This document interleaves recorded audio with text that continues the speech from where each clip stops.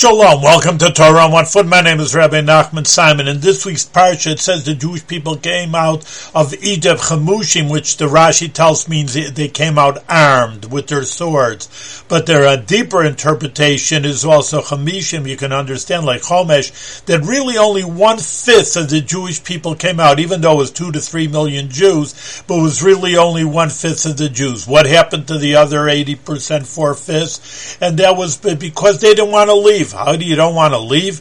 Well, we're used to being in Egypt. You're used to being a slave. Yeah, that's an interesting idea that profounds me that it actually means that a person would rather have the troubles that they're in than leaving off in the unknown good, going into a desert, going something beyond that they're not used to.